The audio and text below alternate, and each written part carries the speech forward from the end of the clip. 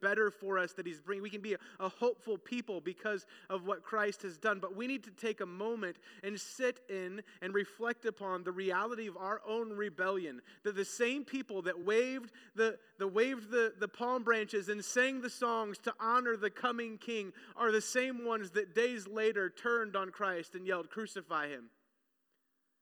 And that is you, and that is me. And Christ suffered on our behalf. So today we're going to consider Christ's day in court, and we're going to consider the cost that he paid to make atonement for our sins. If you have a Bible with you, turn with me to John chapter 19. John chapter 19. And we're going to look and read this morning verses 1 through 16. John 19, 1 through 16. It says this, "Then Pilate took Jesus and had him flogged. The soldiers twisted together a crown of thorns and they put it on his head. They clothed him in a purple robe and went up to him again and again and saying, 'Hail the King of the Jews!' They slapped him in the face. Once more Pilate came out and said to the Jews gathered there, 'Look, I am bringing him out to you, to let you know that I find no basis for a charge against him.' When Jesus came out wearing the crown of thorns and the purple robe, Pilate said to them, 'Here is the man.' As soon as the chief priests and their officials saw him, they shouted, 'Crucify him! Crucify him!' But Pilate answered, 'You take him and crucify him. As for me, I find no basis for a charge against him.' The Jewish leaders insisted, 'We have a law, and according to that law, he must die because he claimed to be the Son of God.' When Pilate heard this, he was even more afraid, and he went back inside the palace. 'Where do you come from?' he asked Jesus. But Jesus gave him no answer. 'Do you refuse to speak to me?' Pilate said. 'Don't you realize that I have power to either set you free or to crucify you?' Jesus answered, 'You would have no power over me if it were not given to you from above. Therefore, the one who handed me over to you is guilty of a greater sin.' From then on, Pilate tried to set Jesus free, but the Jewish leaders kept shouting, 'If you let this man go, you are no friend to Caesar. Anyone who claims to be a king opposes Caesar.' Well, when Pilate heard this, he brought Jesus out and sat down on the judge's seat at a place known as the stone pavement, which in Aramaic is Gabbatha. It was the day of preparation of the Passover. It was about noon. 'Here is your king,' Pilate said to the Jews. But they shouted, 'Take him away! Take him away! Crucify him!' 'Shall I crucify your king?' Pilate asked. 'We have no king but Caesar,' the chief priests answered. Finally, Pilate handed them over to them to be crucified. We could continue on and we see Christ hanging on the cross, but we see several things that happen in this first section of the scripture focuses on Christ's day in court and how things played out for him. We could step back a step further and we could see Jesus in front of the Sanhedrin and in the Jewish courts, and we could see Jesus being set up against and juxtaposed against Barabbas, this terrible killer and rebel of the day, and them having to choose or be given the ability to choose between the two, and them choosing to set free a convicted murderer rather than Christ, someone they know full well is innocent. And we see in this story, as it plays out, Jesus being given all the symbols of royalty, but denied the requisite respect that went with it. We see Jesus being brought in and being recognized and hailed as king. And it's interesting to me, and it just jumped off the page at this very moment, that the call and the chant of the Romans as they mocked Jesus is just a Latin derivation of what they had been calling as Jesus had come into the city. Hail the King of the Jews. Was that not exactly what the people were calling just days earlier? Essentially, God save the king in Hebrew or Aramaic. They've got it right. This person coming in is in fact a king, and not just a king, the king of the universe, the creator of the universe. And they gave him the signs of royalty, the symbols of royalty, but denied him the respect. Flogging was a terrible punishment that you wouldn't wish on your worst enemy. But you know what's interesting to me as I studied the text this week is that the lone kindness and the closest thing that Jesus gets to justice in the entire story is the flogging. It feels very dirty and icky to say that. To think about the fact that this pre-beating is actually the best thing that happens to Jesus in the entire story. And you may be sitting there thinking, that is the dumbest, craziest thing I've ever heard. You better have something to back this up. Well, you're lucky I do. Pilate is actually choosing the lesser of two evils here. And if we want to be technical, he's choosing the lesser of three evils. Because what is it that the people want? They want crucifixion, right? They want them to take Jesus out and to torture him to death. And Pilate's like, no, let's just whoop him a little and see if that works. Now, what we lose is some translation things between the languages. We've talked about this before, that English, in order to say something, you got to use like 5 words to say something you can say with 1 word in the Greek or Hebrew. Well, interestingly enough, if you look at the Greek, in Greek, they actually had 3 different words, at least 3 different words for flogging. 3 different words for flogging. Now, the first word, the word that we most often think of, is flagellum. Everyone say that with me. Flagellum. Flagellum. All right, one more time. I'm going to count to 3, and we're going to do it together. All right? I'm going to direct like Nathan. 1, 2, 3. Flagellum. Okay, there we go. So that is the first word. And this is what we normally think of when we think of flogging.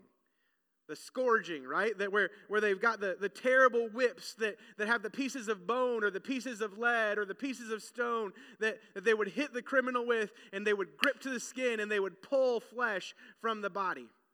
That's what we think of, right? That's what the pictures show. And Jesus did experience that kind of flogging, just not here. There's actually 2 floggings of Jesus, if you put the Gospels up against one another, 2 floggings of Jesus that take place. This first one that happens when he first comes before Pilate, and a second before he goes to the cross. The second one is flagellum.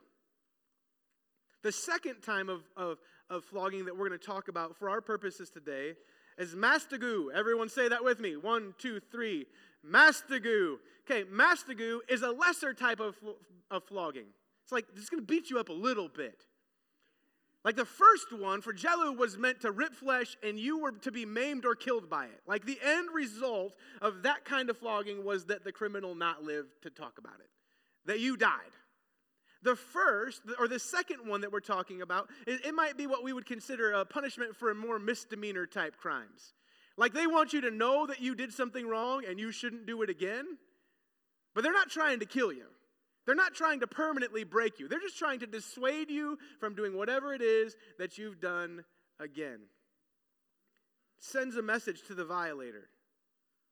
It's actually the same word that's used often in the Bible when it says, whom the Lord loves, he chastiseth, he punisheth, he mastigou is the word that's used.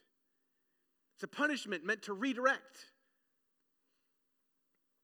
And here, this is what Pilate offers. The goal is not killing, but correction. Now, the Jewish leaders had been looking for a way to kill Jesus for quite a while. We've actually been talking about it here at the church for several weeks, that we could go back as far as chapters 10 and 11, and they're looking for a way to stone or kill Jesus, and it just keeps not working for them. So finally, they have him here before Pilate. They decide to crucify him, but can't do it without Pilate's approval. Historical record tells us that Pilate was a terrible, terrible human being. That he was incredibly violent, that he was power hungry, that he was dishonest. So consider that in the story of Christ's trial, conviction, and crucifixion, Pilate is actually the most decent human being in the story. Pilate is the only one that is making an actual concerted effort to save Jesus' life. Now, we could argue that he's doing it in a really poor way. because he's the governor, right? He's got the might of Rome's army behind him. He could just say, I'm going to give justice to Jesus. I'm not doing what you want me to do. We're not going to punish him. Pilate says clearly, I know that he's innocent. I find no basis for your charges. But still roughs him up. Pilate is trying to placate the Jews so he can let Jesus go. Tells us that clearly as we get down in verses. In verse 12, it tells us that from then on, Pilate tried to set Jesus free. That's why Pilate, in the first part of chapter 19, first thing we see is Pilate having him flogged, and then Pilate bringing him back up there, says, there, are you happy now? Can we meet in the middle? Is this good enough? Pilate is trying to placate the Jews so he can save Jesus' life. The lessened beating of Christ is the most respect and the closest thing to justice that Jesus is given in the entire story. How horrible is that? That the first brutal beating is the best thing that happens to him. The most respect he's given. But the soldiers didn't just beat him, they also mocked him. And it's the most horrible of ironies that the mocking of violent men as they beat Christ was the closest thing to a coronation Jesus received this side of heaven. It tells us in verse 2 that the soldiers placed a crown of thorns on Jesus' head. And I've often thought about that, and we've probably talked about it before. You've heard it talked about before, that a crown of thorns, we actually have one up on the cross right now, and I can hardly pick it up without stabbing my hands. I can only imagine what it's like having it placed on someone's head, and we know that more than likely they didn't do it gently. That it was slammed on the top of Christ's head. And there were two purposes to the crown of thorns. The first is obvious. It was meant to hurt. It was meant to cause pain. But the second that goes along with it was that it was in fact to mock Christ.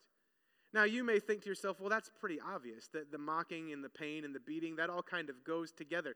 But it mocks Christ in a very specific way, because the crown of thorns and the thorns pointing out, if you did it in the right way, the crown was to represent the crown of an ancient Near Eastern god or goddess. And oftentimes they had crowns that looked like thorns, and perhaps we've even seen them. You can look at a lot of different art from back in the day, and you may see a crown with like beams of light coming off of it, right? And so what they are doing is they're mocking Christ's claim to be the Son of God, to be this son of a divinity. Oh, you're Son of God? Well, we better give you the appropriate crown. It's meant to both cause pain and to mock and make fun of the claims of Christ. They placed a purple robe over his beaten shoulders. Purple being the imperial color, the color representing royalty. And that royalty would wear as it processed in to render judgments. And then borrowing from the chant that these very soldiers probably used to honor Caesar, Ave Caesar, their God King, they chanted, Hail, Jesus, Hail, King of the Jews. Rather than bowing in submission as they would have to Caesar, they raise their hands in violence to the King of Kings. They rebel. Now we like to read this story and perhaps it brings up a tinge of sadness in us because Christ suffered such terrible indignities. And perhaps we look at Pilate and we might relate to the reality of his political difficulty that he was facing, but don't respect his inability and unwillingness to make a decision that was for Christ's benefit rather than his own. But if we reflect on the reality of what happened here, we must ask ourselves, are we really that different than they? Are we really that much better than the soldiers?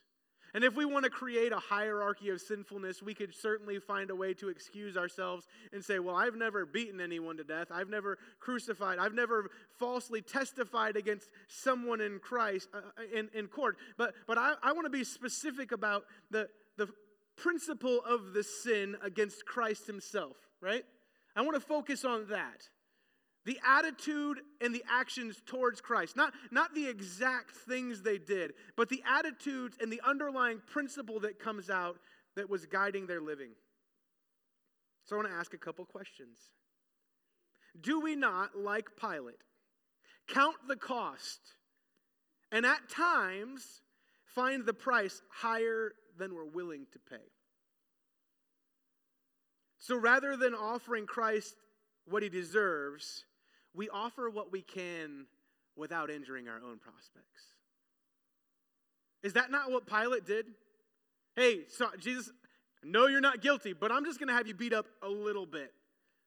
It's not as bad as it could be, Jesus. I'm trying to get on board with what you got going on here. Like, you can see that Pilate even has some kind of understanding of the claim of Son of God, because it tells us in John here that claim is he's the Son of God, and Pilate's like, whoa. Pilate immediately asks him, where are you from? Like, Pilate is not asking him, oh, are you from Jersey? Like, that's not what he's asking Jesus.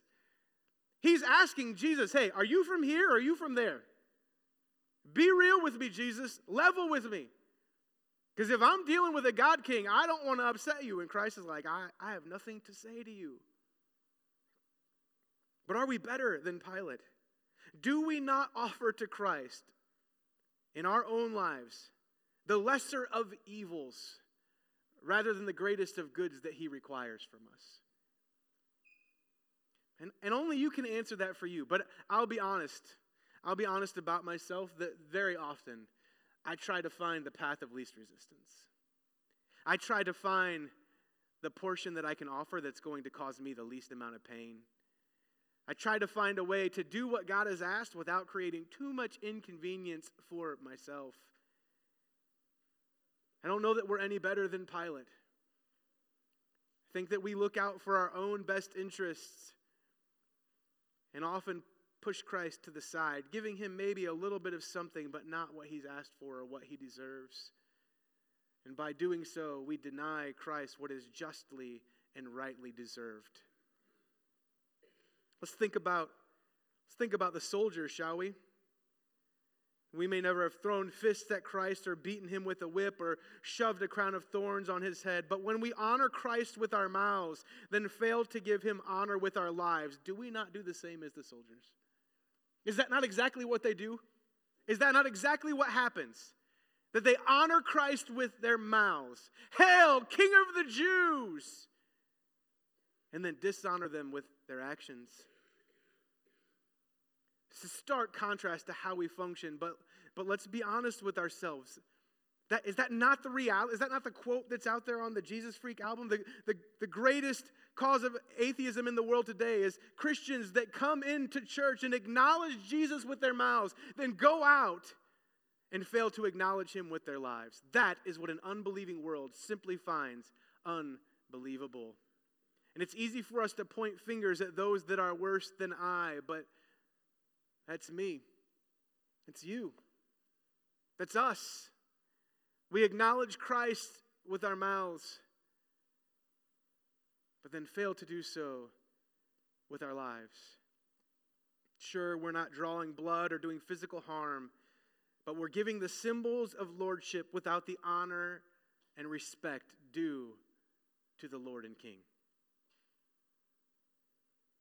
Jesus was given symbols of royalty, but denied the respect. Jesus was innocent, but chose to suffer at the hands of the guilty, in order that the guilty might be declared innocent. This is what's so amazing about this trial. I'm going to read that again. Jesus was innocent, but chose to suffer at the hands of the guilty, in order that the guilty might be declared innocent. Everybody in the story knew that Jesus was innocent. Everybody knows that Jesus is innocent. They don't even try to hide it. You can go through John itself. Just in John, you can see that everybody knows that Jesus is innocent. You have the other Gospels, and it's even more clear. Verses 6 and 12, we see that Pilate clearly believed Jesus was innocent, so much so that he made efforts to save his life. And verse 12 also tells us that Jesus was arrested by the Jewish leaders on falsified testimonies. And what is the crime that they've tried to levy against him? Well, it's sedition and rebellion. They say, anyone who claims to be king opposes Caesar. Now, you and I, if we look back, we know that their concern was not Rome. They were no friend of Caesar themselves. There's a whole lot of irony in them saying, who else is not a friend of Rome? They know that Christ hadn't done anything. Is this not the greatest irony, one of the greatest ironies in the Easter story? That the only reason that the crowd actually joined the chorus is that Jesus refused to engage in sedition and raise up a rebellion. I mean, had Christ led a rebellion as they're accusing him, everybody would have been good with that. The Jewish leaders themselves would have probably been okay with that. Christ is on trial precisely because he failed to do what they expected and that of which they were accusing him. The Jewish leaders didn't care about any supposed crimes. They had no love for the Roman Empire or emperor. They were jealous that Jesus was stealing their crowds and Jesus was stealing their clout. Jesus was eclipsing their own aspirations and their own glory and their own lives. So something had to be done. The truth is that if we look at the story, everybody but Jesus was guilty. Everybody but Jesus was guilty. They all failed the king. We could go back to John 18, 2-3, and we see that Judas betrayed Jesus, selling him into the hands of his accusers for 30 pieces of silver. Have you ever wondered how much that equates to in modern money? Like, I would think that would be a goodly amount, right? Jesus did some pretty amazing things. It's about $250. Judas sold the perfect King of the universe for $250. Mark 14:50, we see that all the disciples abandoned Jesus. They all fled the scene following Jesus' arrest. If we were to go back again to John 18, we see that Peter publicly and vehemently and on multiple occasions denied even knowing Jesus. The Jewish leaders who had awaited Christ's arrival the longest and should have been the first in line to see and follow him lied and manipulated in order to achieve his execution. These are to be the people that are to be the paragons and the upholders of righteousness and justice for the people of God, and they sold their birthright for a little bit of public reputation. The Roman soldiers mocked and beat Jesus, and ultimately it was them who killed him as they gambled for his possessions. And while Pilate made efforts to save Jesus' life, he stopped short of doing his job and securing justice for Jesus. He caved to public opinion in order to preserve his own position of power and to protect his own political standing. And we must include ourselves in this list. While our crimes and our guilt may be different than theirs, the Bible doesn't leave room for any of us to say, yeah, but I'm not guilty. All of us stand guilty in the court of the divine. Romans 3:12 says that all have turned away, all have together become worthless. Romans 3:23 tells us that all have sinned and fall short of the glory of God. See, that's the great truth about the crucifixion. The resurrection is great because we understand the victory of life, that death no longer has sting, that sin no longer has power over us, that we can die to our old selves and now live to a new self. But before we can die to ourselves, we need to be shown the path. And Christ had to die on the cross. And the greatest truth of the crucifixion story is that Christ did it by choice. Christ chose to sacrifice his divine rights and his very life in order that we might be declared innocent if we would only believe.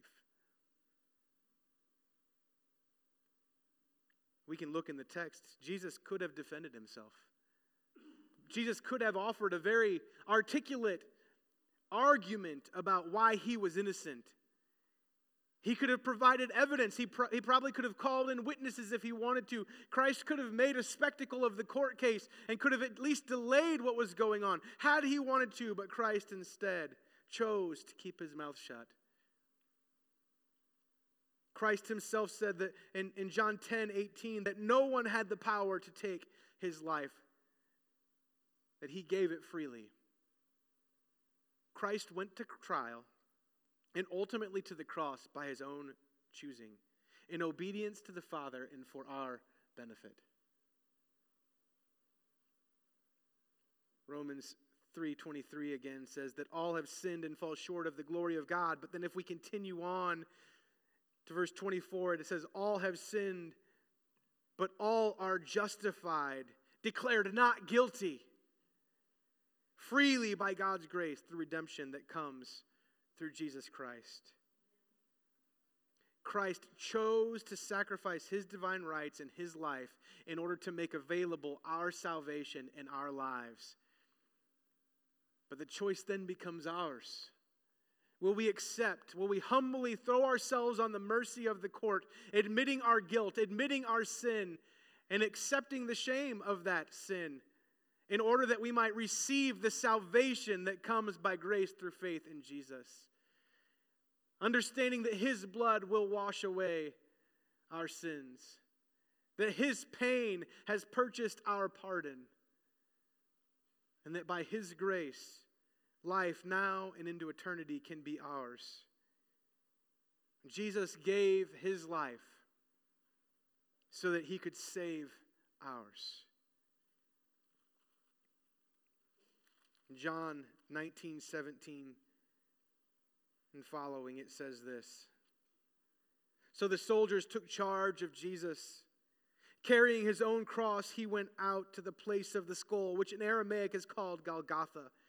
And there they crucified him, and with him 2 others, one on each side, and Jesus in the middle.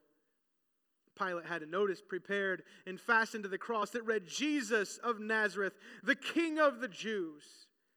Many of the Jews read the sign, for the place where Jesus was crucified was near the city, and the sign was written in Aramaic, Latin, and Greek.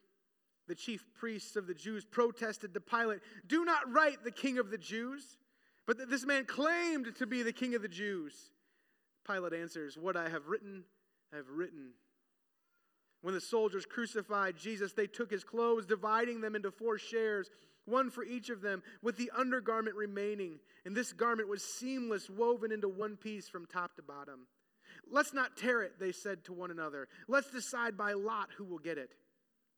This happened that the scripture might be fulfilled that said, they divided my clothes among them and cast lots for my garment. So this is what the soldiers did. Near the cross of Jesus stood his mother's sister, and Mary, the wife of Clopas, and Mary Magdalene.